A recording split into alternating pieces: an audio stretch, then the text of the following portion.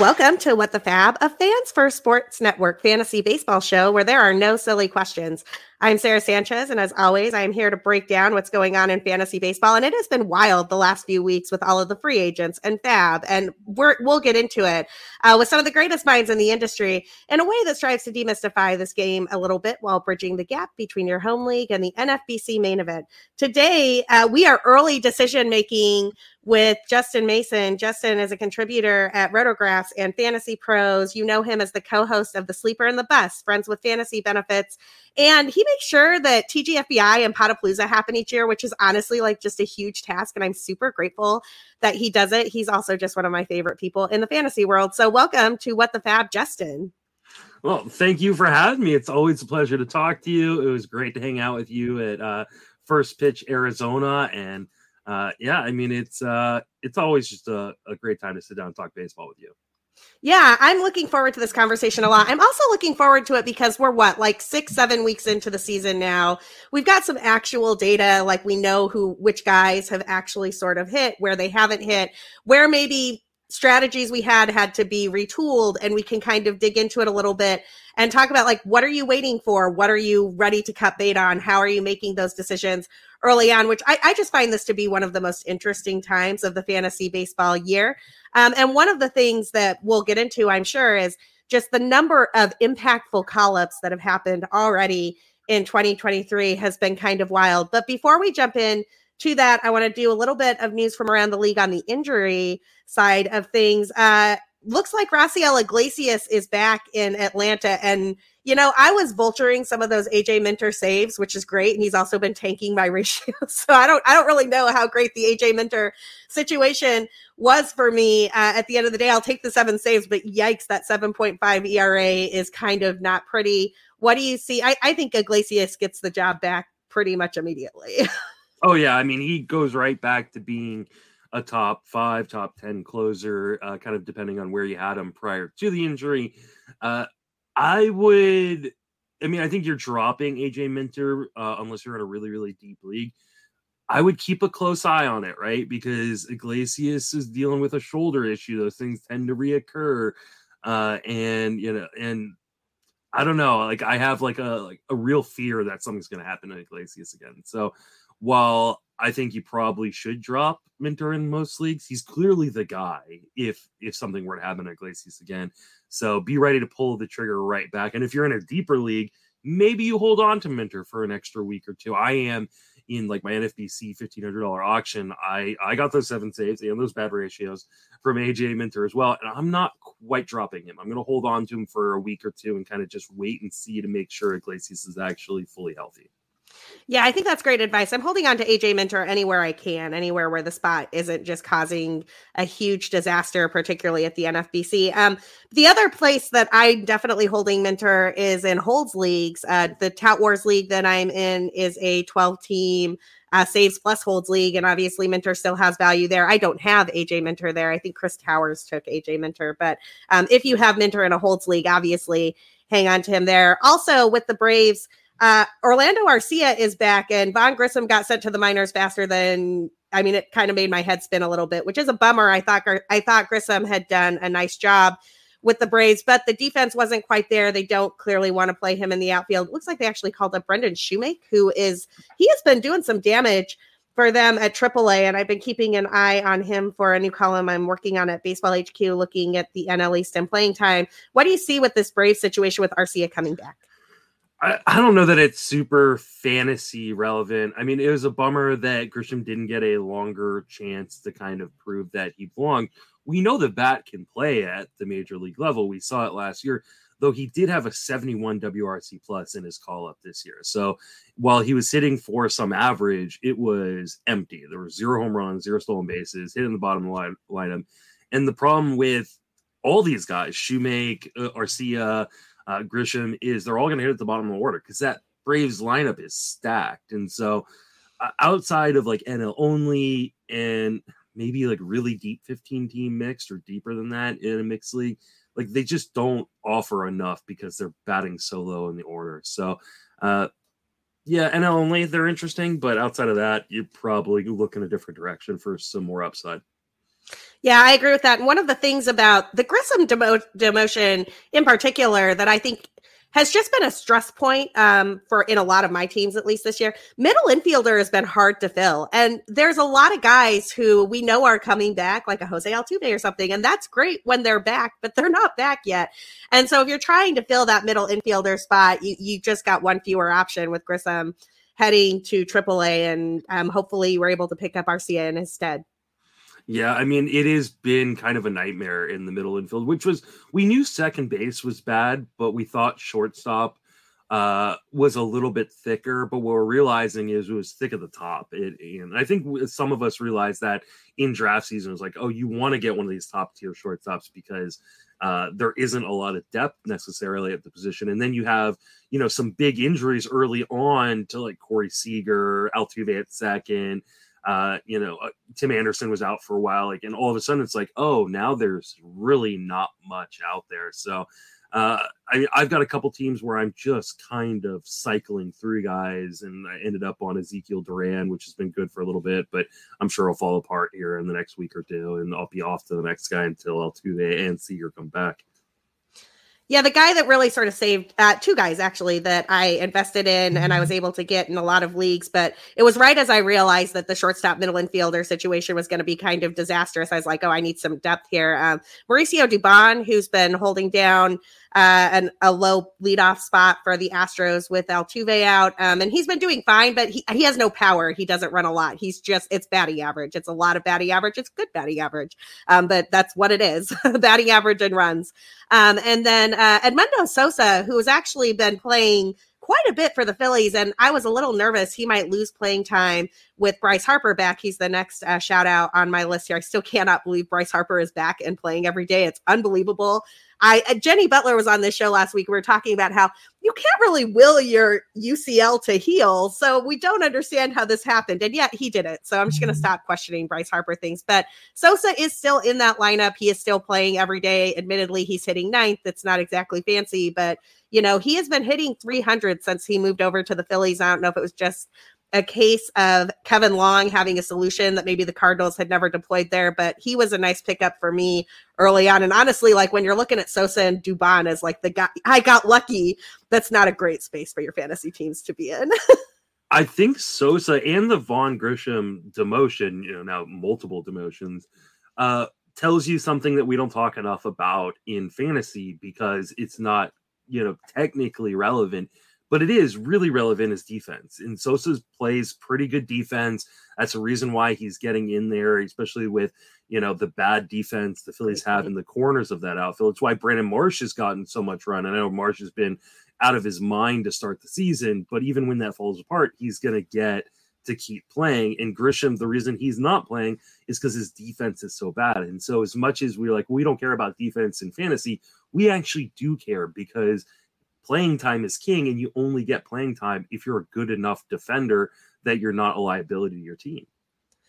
I think that's a great point. And defense is one of those places where if you're not capable of holding down your stead in the lineup, then decisions have to change really fast. We're going to talk about a place where defense might matter a lot, although I think it might be kind of scapegoaty too. And in just a second, after we do this injury report, but that's just a preview for my Cardinals notes later in this podcast. Pitching injuries have also been rampant, and the two rotations that look the most decimated to my eye at the moment are the Minnesota Twins losing both Tyler Mahle and Kenta Maeda. They've called up Louis Varland, who had a nice start to start his MLB career. And I think Bailey Ober is also going to get a shot in this rotation. What do you see here from the Twins? I mean, this was one of the issues with the Twins coming in is their entire team, not just their pitching staff, is like held together by duct tape. Like you've got a whole bunch of guys who are like really, really injury prone. You can see like on paper when you don't include like the injury risk that the Twins could easily be the best team in that division. It's going to be really hard for them to keep it all together. I mean, Buxton isn't playing the field. Carlos Correa is like, an untied shoelace away from the IL. At all times. Alex Kirilloff is finally on the team. And then you talk about this rotation, like you said. I mean, Mahle was the guy that I've always really liked. And all I kept saying for years was get him out of Cincinnati, get him out of Cincinnati, get him out of Cincinnati, get him out of Cincinnati. He gets hurt. And I would not touch him this year, even though I've always loved the skills, because I didn't trust the health. And we're right back to that. Kent Maeda coming off of Tommy John. I wasn't touching him. The replacements are interesting. Varland's had some, increased velocity. The pitches and the stuff look really, really good, but he's having a hard time commanding it in the zone, and it's leading to a home run problem, which, if you're going to have a home run problem, Minnesota's not a bad team necessarily to have it on. It's not a bad park to pitch in, and that outfield defense is typically elite. But I think it's a pretty risky bet. He's got a pretty rough 2-start this week that I wasn't willing to roll him out for. I like Bailey Ober a lot. I think the question, again, becomes health and how many innings does he throw? And does he have a homer problem? He likes to give up a lot of fly balls as well. I think I prefer Ober to Varland just because he's a little bit more known of a commodity, but neither of them are guys like that I'm like going to the waiver wire in 10-team leagues for. Like if you're in a 15-team league, you grab whatever you can get off the wire. But in a 10-teamer, I'm probably staying away from those guys. Yeah, absolutely. And then the other rotation that is having some serious issues at the moment, Jose Urquidy hit the 15-day IL, and Luis Garcia, who I have in a bunch of places and absolutely was enamored with after watching him throw in the World Baseball Classic, is out for the season. He's going to have Tommy John surgery. That's a huge hit to a bunch of my teams. Even with some of this young starting pitching talent coming up, it's really hard to replace an arm like Luis Garcia's. The Astros, it looks like, have called up Brandon Bielak, or is that Bielak. just Bielak. So I'm like, I don't know how to pronounce this one. My apologies, Brandon.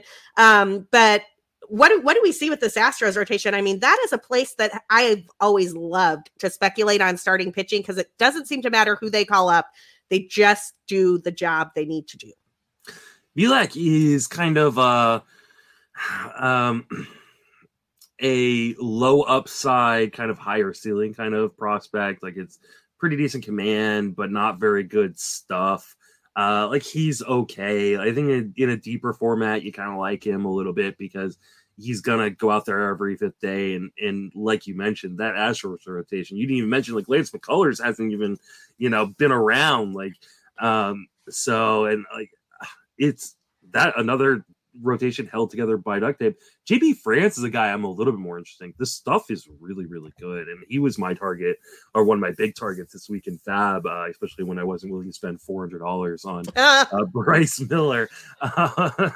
Which I'm sure we'll talk about here in a little bit, just the insanity of pricing that we've seen so far this year. But I think JP France, it's really, really good stuff. I think he could stick in the rotation, especially with all these injuries. And he's way under the radar as opposed to some other guys that we've been hearing about in FAAB. And a guy he was so under the radar, I forgot to put him on my show notes for my FAAB podcast yesterday on Sleeper and the Bust. And then I was like, oh no, France is going to be in this rotation. So, maybe it's my French heritage that has me more interested in him than I should be, but I was really intrigued by his first start. Yeah, no, definitely. I mean, JP France, great call out there. And honestly, was somebody I had in some waterfalls as well. So didn't get him anywhere because, as you noted, the FAAB bidding has been wild. But that's coming up later in the show. Stick around for our notes on FAAB. Just a couple more position player injuries really quick. The Yankees lineup is still missing Aaron Judge, still missing Giancarlo Stanton. It's just not that scary of a lineup to me at the moment with both of those dudes out, although I imagine Aaron Judge hopefully should be back soon. I don't think there's anything there that has us thinking he's going to be out for months and months, or weeks and weeks. Yeah, days and days. He's on pace for tomorrow. Someone mentioned in my chat earlier today that they were a little worried about Judge's kind of underlying numbers, and I kind of I haven't done a deep dive on it yet, but a little bit concerning. He's got a much lower zone contact rate. He's swinging and misses a little bit more. You have to wonder how much of that is he has been nicked up quite a bit this year. And so I'm not panicking or anything like that, but definitely something I'm keeping an eye on, because you could still get a mint for Judge if you did want to, try to trade him for something, especially if you're pitching needy right now, which I think a lot of people are. So definitely something I'm keeping an eye on. The Yankees said he's supposed to be back tomorrow, as long as he doesn't have a setback between now and then. So you get him right back into your lineups and hope that he goes back to being the Aaron Judge we saw last year. Yeah, that's interesting. I had not looked at Judge's underlying numbers, but I might take a peek at that as well. I don't think I have Judge anywhere though, so I don't know that I'd have him to trade. But that's a nice shout out that if you have Judge and you do have those concerns, turning him into starting pitching right now would not be the worst idea. And then, this Pirates offense is kind of interesting to me. They seem to be just taking advantage of the new rules. I mean, they have more stolen bases than anybody in the league. And they're just like, we're just going to keep doing this. We're just going to keep running and hitting home runs. And that's all we're going to do. Bay, McCutchen, and Velasquez are all on the IL for the Pirates in the short term.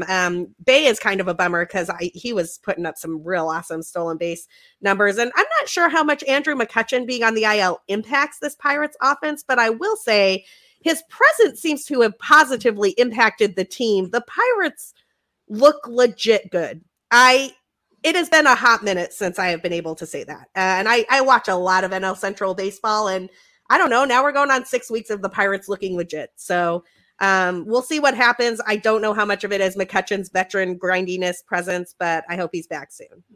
I kind of called this. Paul and I got into some arguments on the Sleeper on the Bus in preseason, and I kept saying because I was really high on Brian Reynolds. And because I didn't really understand why the market was devaluing him as much as they did. And he kept saying, well, it's because the Pirates suck. I was like, I think the Pirates are better than you think they are. And so far they are. Now McCutchen and Bay are both kind of decent sized hits. I know McCutchen's only hitting like 238, but he's got a 117 WRC plus in large part because he walks, he gets on base so much and he doesn't strike out. Like he just moves things along for that team. So I think it is a little bit of a big hit. And Bay is a huge hit for fantasy because the stolen bases you're getting, you just got middle infield eligibility as well. So another one of those guys you could have backfilled, your middle infield problems with. So those are huge bummers. The Velasquez one, that was going to turn into a pumpkin anyways. Yeah. It just happened, with an injury as opposed to with just natural regression back to him being the awful pitcher that he usually tends to be. But on the plus side, they're getting Luis Ortiz getting called up today. So, pitching prospect that we saw briefly last year that is really, really good stuff.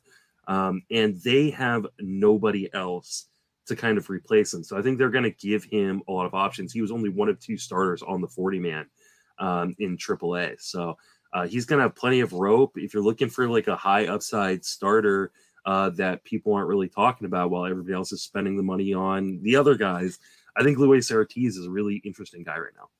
I was going to say, I'm sure Luis Ortiz's value will be up to $190 by the time FAAB runs on Sunday. Yeah. Mm-hmm. Every single pitcher that I hear about on Monday of any show like this, it's like, oh yeah, you might be able to sneak this guy. Nope, not sneaking that guy through. He's worth $195 of FAAB by Sunday night. I know we're going to talk about this here in a little bit, but at some point people run out of money, right? Like this isn't. I don't know. This isn't a credit situation where everybody can keep spending $200, $300, $400 on players each week. At some point, if you haven't been the people who have been spending all this money, other people should be out, and you should have the most.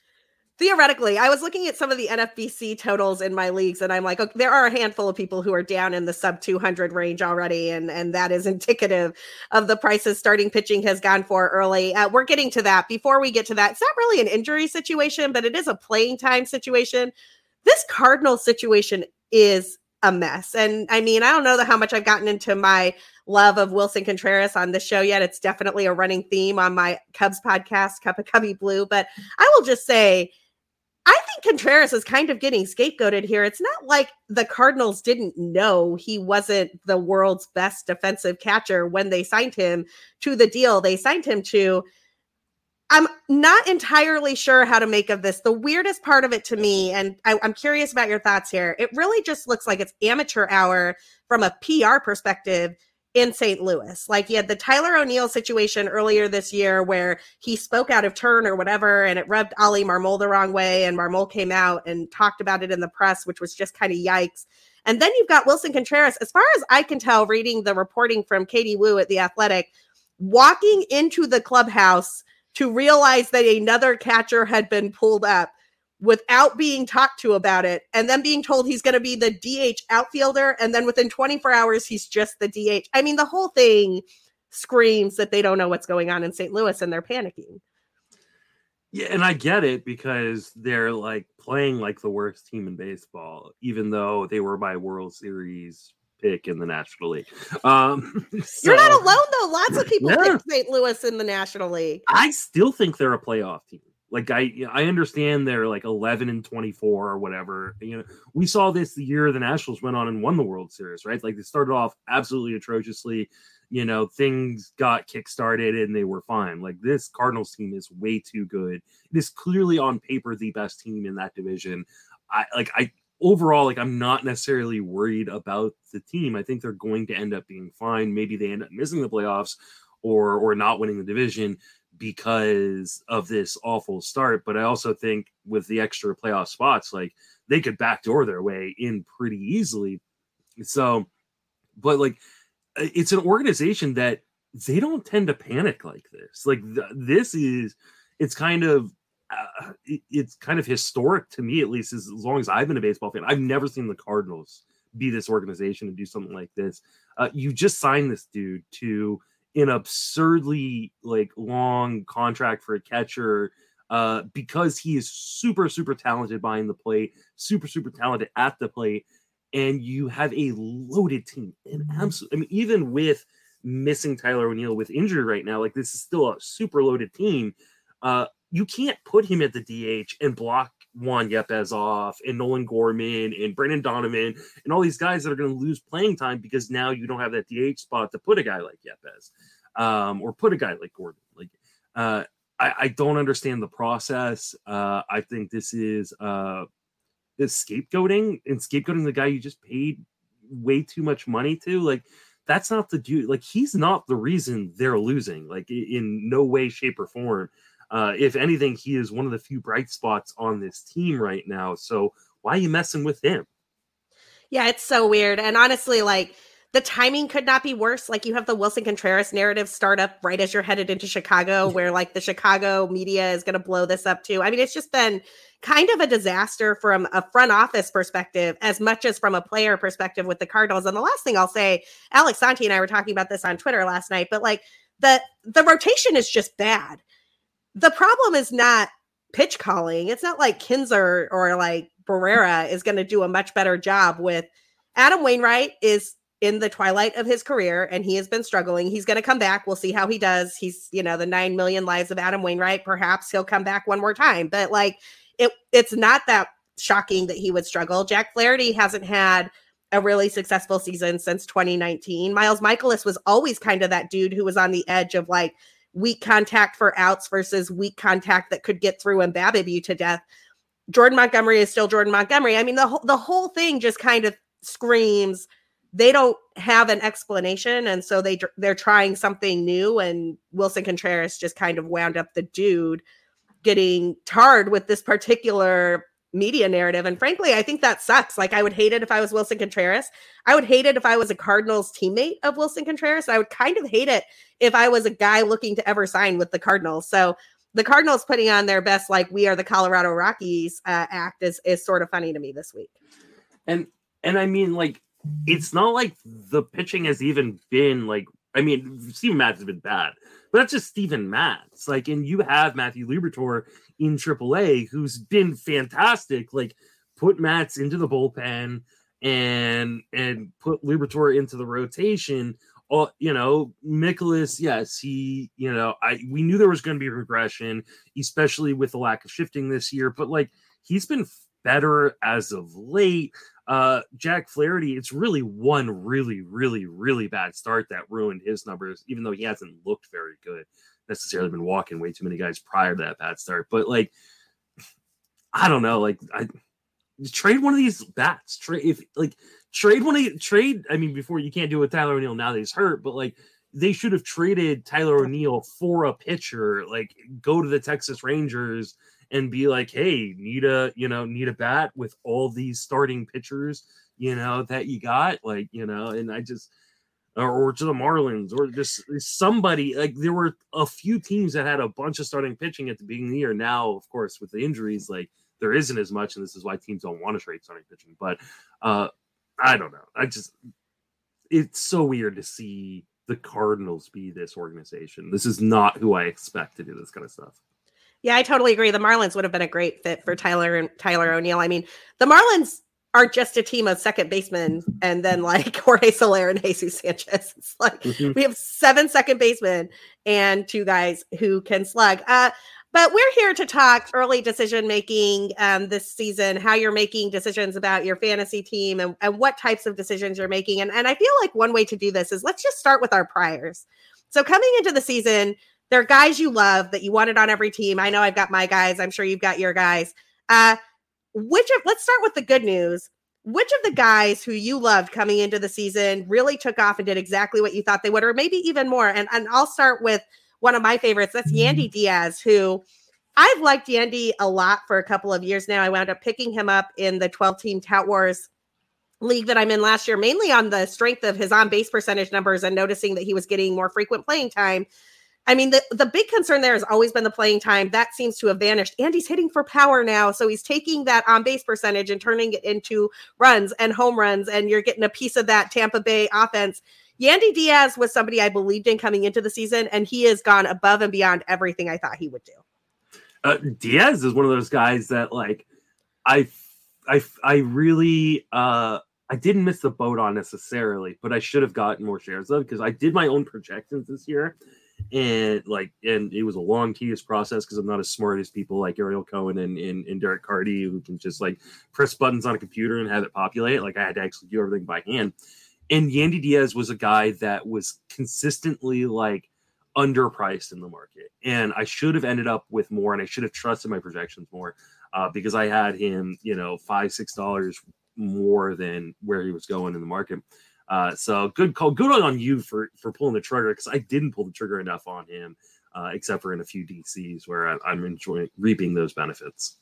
I mean, the place where I got him for the best value, and this is not to rub salt in an open wound, but our Podcasters Auto New League, I got Yandy for $2, and he has been one of the best players in fantasy this year. I slot him in every day and forget about it, and I am loving Yandy Diaz on that Auto New team. Who's one of your players that you believed in that definitely is hitting for you right now, Justin?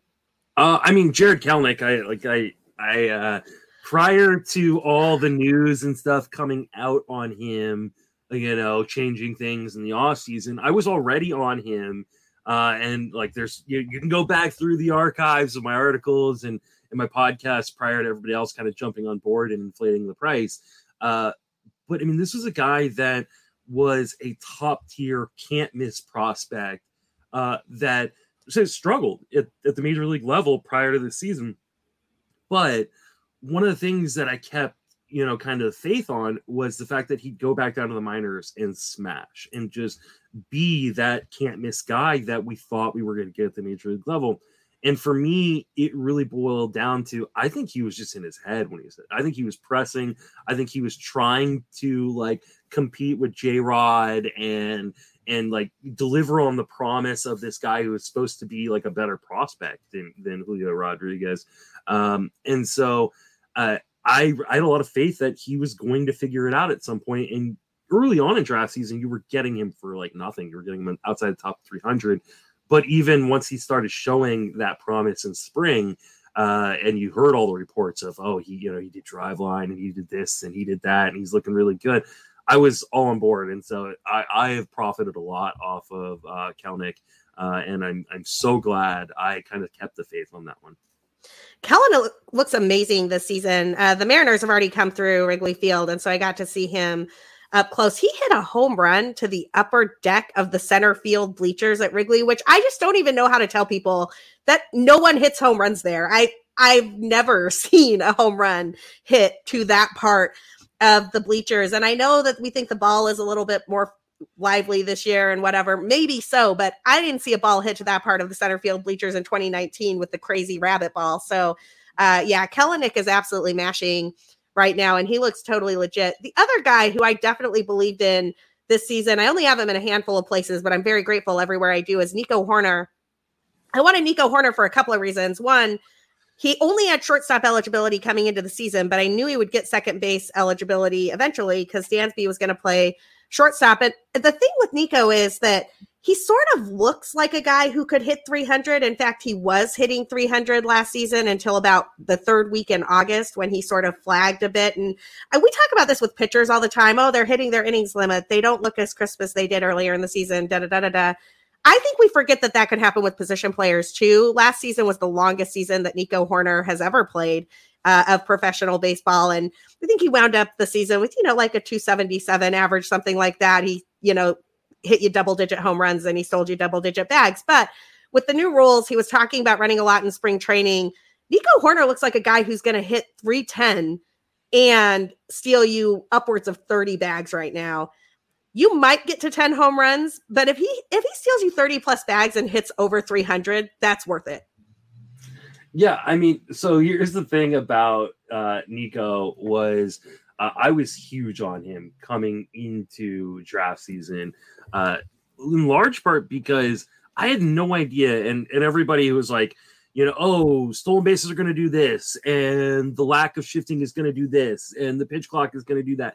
Like, no one knew. We had no idea. But what we do know about, and we also, the ball, right? Like, we've had dead balls, we've had live balls, we've had balls in between, we've had, like, supercharged balls. Like, we just never know what MLB is going to do in that regard.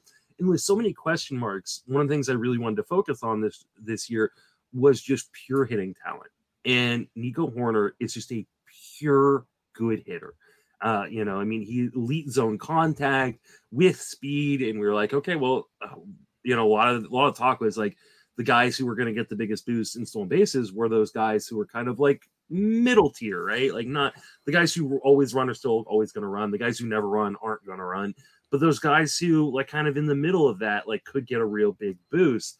And I was like, well, that seems like Nico Horner to me. And so the only bummer for me is the day I was in Vegas, or the weekend I was in Vegas for my big NFBC drafts, he was dealing with a bicep injury. And and I was like, oh, so I kind of moved him off my board a little bit, and I'm regretting that because I have a lot of Nico Horner shares, but not in my most expensive leagues, unfortunately. Oh, that's a bummer. Well, luckily you have a lot of Nico shares in some other places because he is having quite the season, hitting leadoff every single day for the Chicago Cubs, and this Cubs lineup and offense looks better than it was advertised to be, and it's only going to improve with the additions of Matt Mervis. I've been pretty impressed with what Miguel Amaya has done so far. It's telling to me that the Cubs do not seem to want to play Tucker Barnhart in an everyday role. He's basically getting a 50-50 split of time with Miguel Amaya right now. And Amaya came up straight from AA. Now, I don't think Amaya is going to stick around when Yan Gomes is back from the concussion protocol, but I do think that this little stint has led me to believe that Miguel Amaya's ETA is sooner rather than later. I would not be stunned to see him get called up for the Cubs in September and never go back again.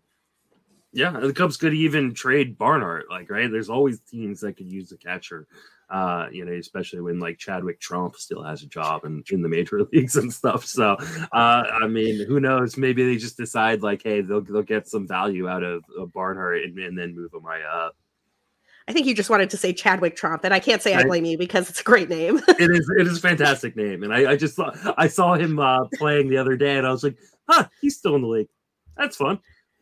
Let's talk. Let's take a quick break for sponsors, but on the flip side, we're going to talk about the other side of this question, which is the players that we missed on. We're going to talk about some of these FAAB market conversations that we've been alluding to from the start of the show, but first, a quick break.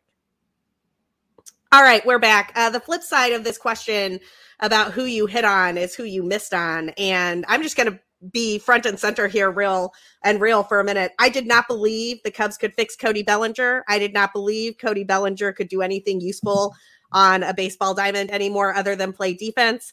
I was very wrong. By RotoWire's earned auction values, Cody Bellinger has been a $34 player so far in fantasy. He's hanging out along with Garrett Cole, Matt Olson, Marcus Semien, and Brett Rooker as some of the most valuable players in baseball.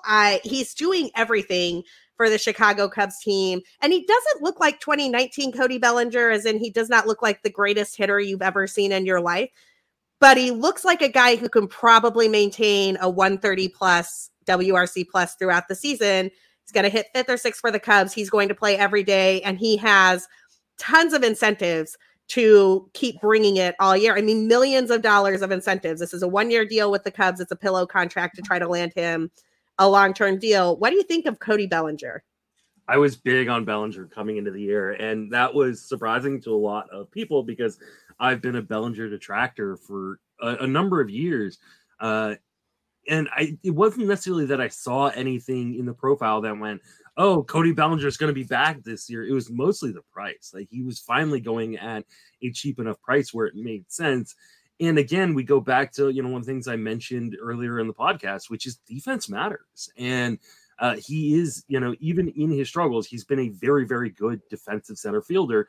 And there are not a lot of those out there in major leagues. And so, I thought, well, he can play really good defense. And if for some reason, and steal bases, because, he's going to walk, he's going to steal a few bases. But if there's some crazy, maybe, the marijuana laws or something aren't as, or a little less lax in Illinois than they are in California. They're not, but, who knows? Maybe, he went on the paternity list. He had a baby. Maybe he's got to stop smoking as much marijuana or something. I don't know. Maybe he's just growing up. Maybe it's just a new environment reinvigorates him. I took a lot of gambles on him. He's like my 5th or 6th most rostered player this year in fantasy. There are some warning signs that this is not legitimate and that there's going to be some regression. While he isn't striking out very much, his XBA is 246. So he's been getting pretty lucky. But you know what? Luck can last a little while, and I wouldn't mind selling high on him in leagues where you can trade. Unfortunately, the majority of leagues I'm in are NFBC where you can't trade. But if you're looking to sell high, I think probably now is the time to do it, because I do think that there are going to be some, less than fun days ahead. But at this point, like you said, he's earned so much already that even if he regresses, he's going to be a plus considering where you got him in drafts. Yeah, that's definitely true. I mean, one of the things that I've noticed with Bellinger, and I am not a Cody Bellinger whisperer. I'm not a person who breaks down swings for a living or anything like that. But it does seem like the hole that he had at the top of the zone, which is what was really causing him a ton of problems over the last couple of years, has closed. And I don't know if that's because of he's got a slightly different stance now. I don't know if that's because of where he's holding his hands. Like I said, I'm not the swing whisperer type of person, but I do think that he is no longer just whiffing on high four-seam fastballs, and that is helping him out a ton. Yeah, he's also just being more selective in the zone. So, if there's he's kind of waiting for his pitch and being okay with taking a cold strike if it's not his pitch. Whereas before, he was just trying to jack everything out of the park whenever he could, and he was just whiffing a lot. And now he's not doing that. He's being a little bit more selective. I think that can work for him for a while, but I do think that pitchers are going to start finding, those holes and kind of trying to exploit them a little bit more. So we'll see if my guess is he kind of moves towards being a 25% strikeout guy as opposed to the below 20 that we've seen. But even that is an improvement on what we've seen in the past, and already 9 stolen bases and 7 home runs. Yeah, I mean, if he, steals another 20 bags and, hits another 15 home runs, you're going to be stoked because you got second, third round value from a guy that you were getting outside of top 150 picks. Well, and how many years have we been waiting for Cody Bellinger is going to overperform? Cody Bellinger's, this is a great pick. And finally, it appears to be here the year that I was totally out of it. Who's somebody you missed on, Justin? Oh man, there's a few of them. Brady Singer. I was really, really high on Brady Singer. I knew what the red flags were, and I kind of ignored them. And not that I ignored him. I thought he could pitch around them because he had been able to last season. And I was really, he's a 2-pitch guy. And 2-pitch guys can struggle, especially when they lose command of one of their pitches, which has happened this year. He's lost command of that fastball, and he's just getting hit around the yard. And he has absolutely buried my ratios in a couple leagues. My main event league, between him, Jose Suarez, and Michael Kopech, I am in third place in the league with like 96 points, but I've got an over 5 ERA and an over 1.4 WHIP. Like I would be potentially like poised to run away with this league and compete for an overall had I just made smarter starting pitching moves in that league. So yeah, Brady Singer, I'm hoping he can turn it around. But at this point, he's just like glued to my bench or on the waiver wire in shallower formats. You know, Brady Singer is an interesting guy. And I think that let's just segue here for 1 second to the starting pitcher conversation, because I think that Brady Singer offers a nice way to do it. He is a guy that you could kind of get away with in the old pitch rules. And you could stream him here, there. Everything felt like it was going to be fine. It was not going to be that big of a deal. Yeah, you probably don't trust the Royals all that much about starting pitching development. But, you know, he's got some stuff and he's interesting and you feel like you can throw him out there, at least against the Tigers or something like that. I have found that line of dudes I trust every single day is so much higher this season than it used to be. I mean, it's one of the reasons losing like a Luis Garcia is so devastating. And Luis Garcia has thrown up some stinkers already this year. I mean, I've sort of resigned myself to the fact that even the best pitchers are going to have those games where they get blown up, whether it's because they feel rushed by the pitch clock, they're not into the zone of the game as much, the shift isn't doing as much work for them behind them.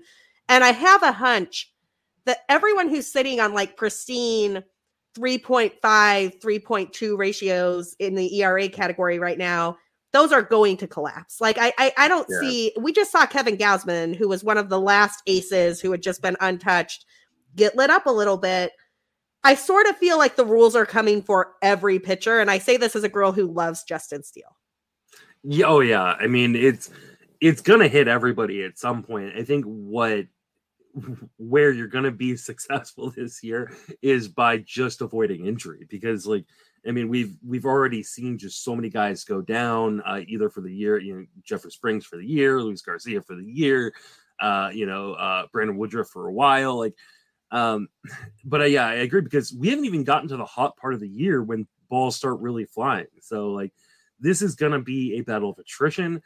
It's going to be a battle of smart decision making, and this is why like I tend to be a guy who is a little bit more conservative, especially early on in my streaming. But also, you know, I talked about this with Jason yesterday on the Sleeper in the Bus, but that like, you know, in these leagues where your ratios are already torched, like don't give up, because other people are going to come back to you. Ratios are the only categories where people can lose ground, right, that they've already gained. And so just because you're far behind right now doesn't mean you can't move those things. And Todd Zolo of RotoWire and Masters Ball like has done really, really good work in the past on like how much ratios move even late into the season. So don't be like, well, my season's over because I've got a 4.70 ERA. Right now, the average starting pitcher in Major League Baseball has like a 4.50 ERA. So like, you're not that far off, even if you're like me with that, you know, 5 ERA and 140 WHIP in my main event league.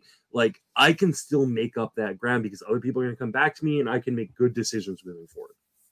I think that's right. And I think that one of the things you just hit on there that I'd like to spend a little bit of time on is how do you make those decisions early in the season about not panicking on some of this stuff, right? Like I have one league where basically none of the dudes I speculated on for saves are panning out. I think I've got like 7 saves in a league. And it's like, I have a couple of options there. I can spend, oh my God, number of FAAB dollars trying to pick up like Michael King and trying to pick up some of these guys who look like they are going to get saves going forward.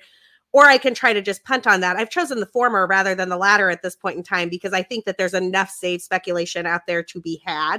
Adbert Alzolay, for example, is another one that I'm kind of interested in. That I can make that ground up on saves rather than just trying to punt it and go for like wins and Ks and just like get rid of closers in my lineup altogether. I also don't love some of the marginal starting pitching options right now. I feel like, I mean, the guys that I have picked up on the waiver wire who I've been quote unquote excited about have generally been 5th or 6th in my waterfall. We're talking, I'm getting the Matt Stroms of the world. I'm getting the 2-start Vince Velasquez before he gets hurt. I am nowhere close to Tanner Bybee or Logan Allen or Taj Bradley or the, you know, starting pitcher du jour who has come up that everybody is. And I don't know, maybe I'm just old. Maybe it's just me. Maybe it's just the luck of the draw, the leagues that I am in this year. I feel like you used to be able to get those guys for right around 196, right? Like right just shy of 200 was going to get you one of those dudes. I'm looking at the bids in my leagues, and they are in the $350 to $400 range. And I'm just out at that point this early in the season. I need FAAB dollars in August. I made a decision like this last year, which was reminded to me yesterday by Zach Waxman, who was all like, last year Nolan Gorman was a guy who was spent, some people spent hundreds of dollars on and really disappointed, right? Like he was the first real big prospect to come up, and he pointed out that I spent the most on him in a main event at $318 last year, and I said, like, I learned my lesson. Like I do not spend that kind of money, because what ended up happening, and like he was okay, like especially for a little while at least, like he had like 12 home runs or something, like 10 home. I don't know, I can't remember exactly what it was last year, but and played a fair amount for the Cardinals, but like he didn't like make a huge difference for my team that I couldn't have gotten from like a Jonathan Scope-esque type player for $7 off the wire. And what it ended up doing was just hamstrung me the rest of the way. And I think when you spend, even 25%, but especially when you start getting to 30 and 40% of your FAAB, and not just your remaining FAAB, but your FAAB for the year, when you're spending that kind of money on one player, yes, if they hit, it can be fantastic, right? If Taj Bradley had stayed up and been what we saw in his first couple starts for the rest of the year and got you 140 innings or 150 innings of that, like that would have been worth it to spend $300+. But the chance that a guy's going to do that is so small. And I watched Scott Genstad in both of my main event leagues last year. And for those who don't know, Scott Genstad is a fantastic fantasy baseball player that works over at RotoWire. And I was unlucky enough to be in both of his mains, and that meant he was in both of my mains, which he won both leagues and finished third overall in one of them. And the way he outplayed everybody in FAAB was really enlightening. He was spending, especially early on in the season, the first 2 to 3 months of the season, he was not really spending more than $20 on any particular player. He was kind of doing this spray and pray approach. And it worked out really, really well for him, because the guys that didn't pan out, he just dropped right back to the waiver wire and went somewhere else. But he got John Birdie for $24 and got like 30 stolen bases from. He got Jake McCarthy, for like $17 and got a bunch of stolen bases. And like he legitimately won our Vegas league, main event league, because of those two pickups. Like, I mean, if he had spent $300 on, at random X player, then it would have, hamstrung him from being able to make those moves later on that helped him win the league. And so I've really adjusted my kind of strategy. Now, does that mean I didn't spend $100 on Hayden Wesneski when everybody else was spending money on Bibby and Logan Allen? And I was going for those guys as well, but I didn't spend, $300. And now I've got an extra $100-something to play with. And so you will probably never, or I don't want to say never, but it is very, very unlikely that I'm ever going to spend more than $200 on an individual player, especially in the first 2 to 3 months of the season.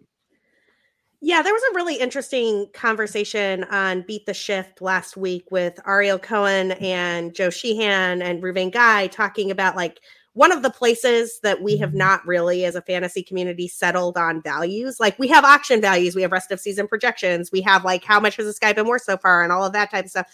We don't really have a good metric for you should spend X amount of FAAB on this type of player. And the problem is that these bids are all being driven by what if Tanner Bybee is this year's Shane McClanahan or this year's Spencer Strider. Now, there's a shot that Tanner Bybee is Spencer Strider. And if he is, and you got Tanner Bybee, whether it costs you $190 or $350 or $500 or whatever, you are probably going to be happy with that. And you might do it again. But for every guy who is the Spencer Strider in a given season, there's the Josh Lowe's who also went for $190 and then we're immediately back in AAA, right? Like there's the Taj Bradley who went for just as much and is I don't even know what the Rays are doing, like working him to a 5-day rotation. This seems like very Rays. We're just raising it. Destroyed in AAA, where now people are going to end up dropping him because he's struggling in AAA, and someone's going to pick him up for $18 and benefit when he comes back. So, I just think you put in. There's just too much risk to invest that kind of FAAB in one individual player, especially in unknown commodity. If this was like a situation where, someone asked me today, like, hey, Starling Marte was just dropped in my league. How much FAAB would you put in? We know what Starling Marte is and how much he could change, as long as he's healthy, like 5 categories of your hitting. And that's the kind of guy that I'm willing to go 200 plus on. Not the guy, like, I like Matt Mervis a lot, but like, I wasn't getting Matt Mervis yesterday because as much as I think I have a good understanding of like what he potentially could be, I have no idea. Like if he, if he's Spencer Torkelson, which has been a guy who doesn't hit his body weight and, because of that doesn't hit very much power on top of it. Like, am I just flushing $200 down the drain? So yeah, I mean, I think you're much better off like trying to spread the wealth a little bit. And then especially once you know what you need, because right now, you may like, oh, well, my ratio is torch, I need starting pitching. Yeah, but like those ratios, like I said, they move and other people's ratios move. And, like you don't really know until June-ish, like that, like what you really, really need. And that's when I think that's the time when you really want to become aggressive, especially because other people are going to spend money, and being aggressive in June is not how aggressive you need to be in April and May.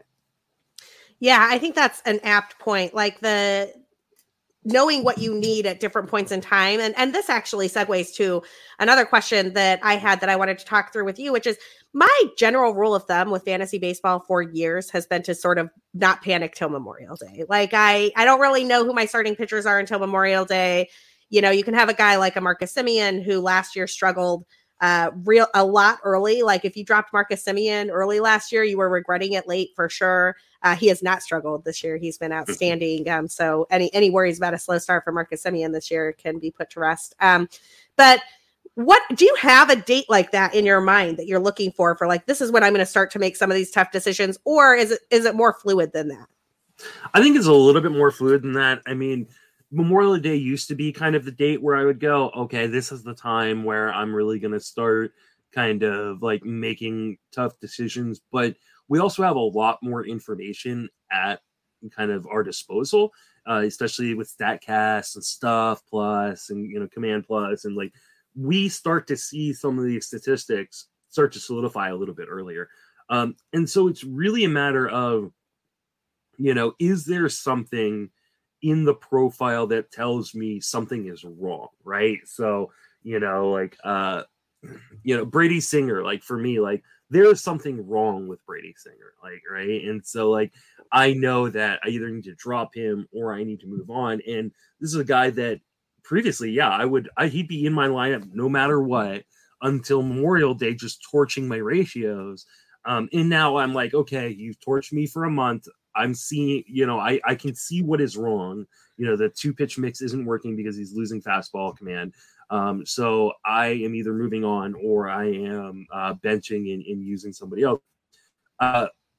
But I think it's important to be evaluating constantly and kind of looking really on a week-to-week basis, like, hey, what's going on with each individual player? Because there are going to be guys that are bad and they're bad for a reason, or they're bad and hey, they're just getting unlucky, and the vice versa. Like, Ezekiel Duran, a guy that, I think I've already mentioned once is, episode, like he's been running really hot, but like the underlying stuff tells me like this is going to end poorly at some point. And so like you want to jump off before it ends poorly or as it's beginning to end poorly, not after it's ended poorly, right? And so I think you need to be constantly reevaluating things, especially with the amount of data we have. We can do that. Yeah, I think you're absolutely right about that. And one of the things that you mentioned earlier that I just want to flag before we get to the last question here on What the FAAB, that is always the last question on What the FAAB, is that a lot of the guys who are difference makers for your leagues are not necessarily the guys who are going for $200, $300. I mean, I think the guy that won me more leagues than anything last year was Brandon Drury.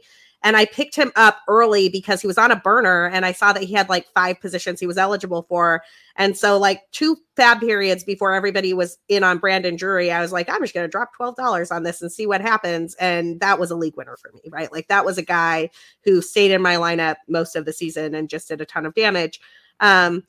It was not anybody that I spent $200 plus FAAB dollars on. I mean, I dropped my I kept a hammer last year. I saved it till the end. I dropped it on Dustin May exactly like I planned to. And Dustin May did not win me any leagues. Yeah. And I mean, here's the thing, like for every time we get, I think a Mike Trout, or Juan Soto or a Ronald Acuna, like these guys that come up and just like, Tatis, like come up and like hit and like are studs right away. There are all the guys' names we've forgotten about that burned us. Remember when Cole Tucker was going for $250 in FAAB? Because I spent that money on Cole Tucker thinking he was like, look at the hair, he's got power, he's got speed, he's going to play every day because it's Pittsburgh. Who else, and then 2 weeks later, I'm like, oh, I guess I'm dropping the guy I spent $250 on. Like, there are a lot more guys that are going to fail you when they come up because baseball is hard, especially pitching, man. Pitching is hard. So as much as I really like Bybee, I really like Logan Allen. I like, some things we've seen from Bryce Miller. Mason Miller's looked amazing. Like there's a lot that can go wrong.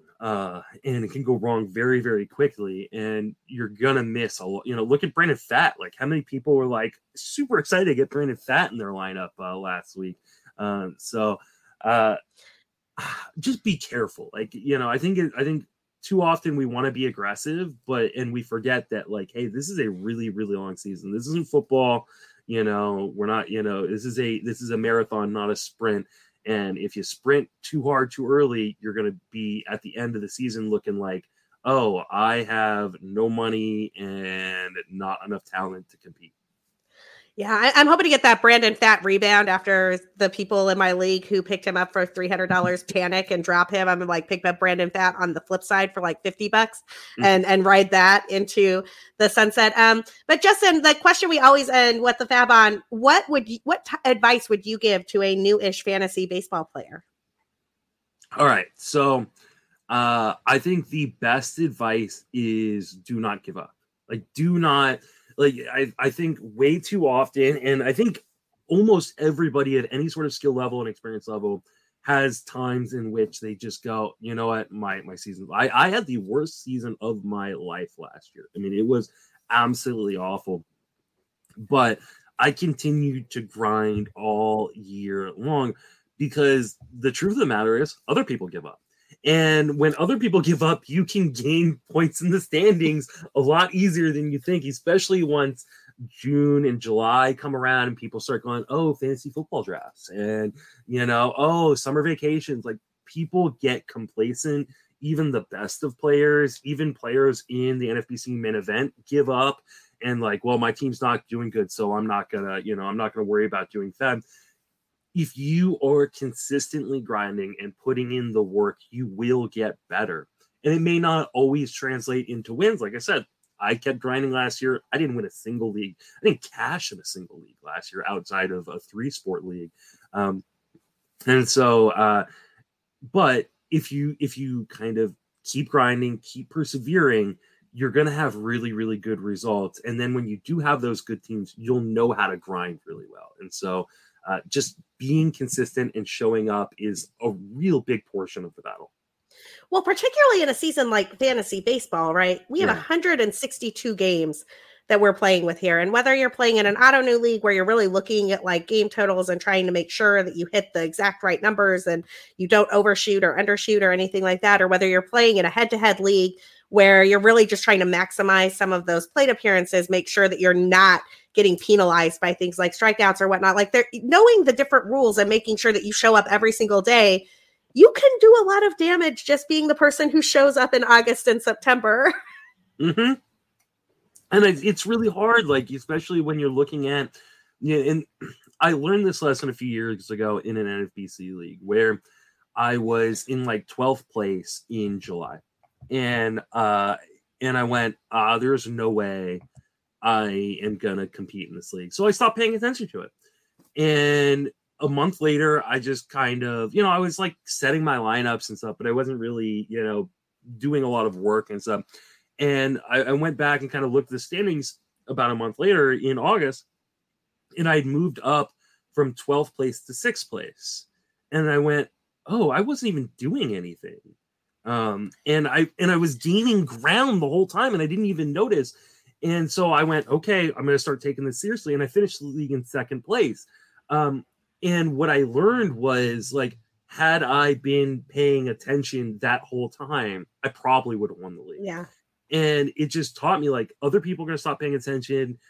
Just because you started off unlucky doesn't mean you're going to be unlucky the entire way through, and as long as you keep on top of things, you tend to have pretty good results. And so it was a real wake-up call for me that I'm not going to, like, give up. I don't care if I'm in dead last in a league. Luckily this year I'm not dead last in any leagues, but even if I'm dead last in a league, I am not giving up until the last game in September or October. I'm just going to keep playing it out, even if it's just to, like, hey, I didn't finish last in this league. Then that's enough for me.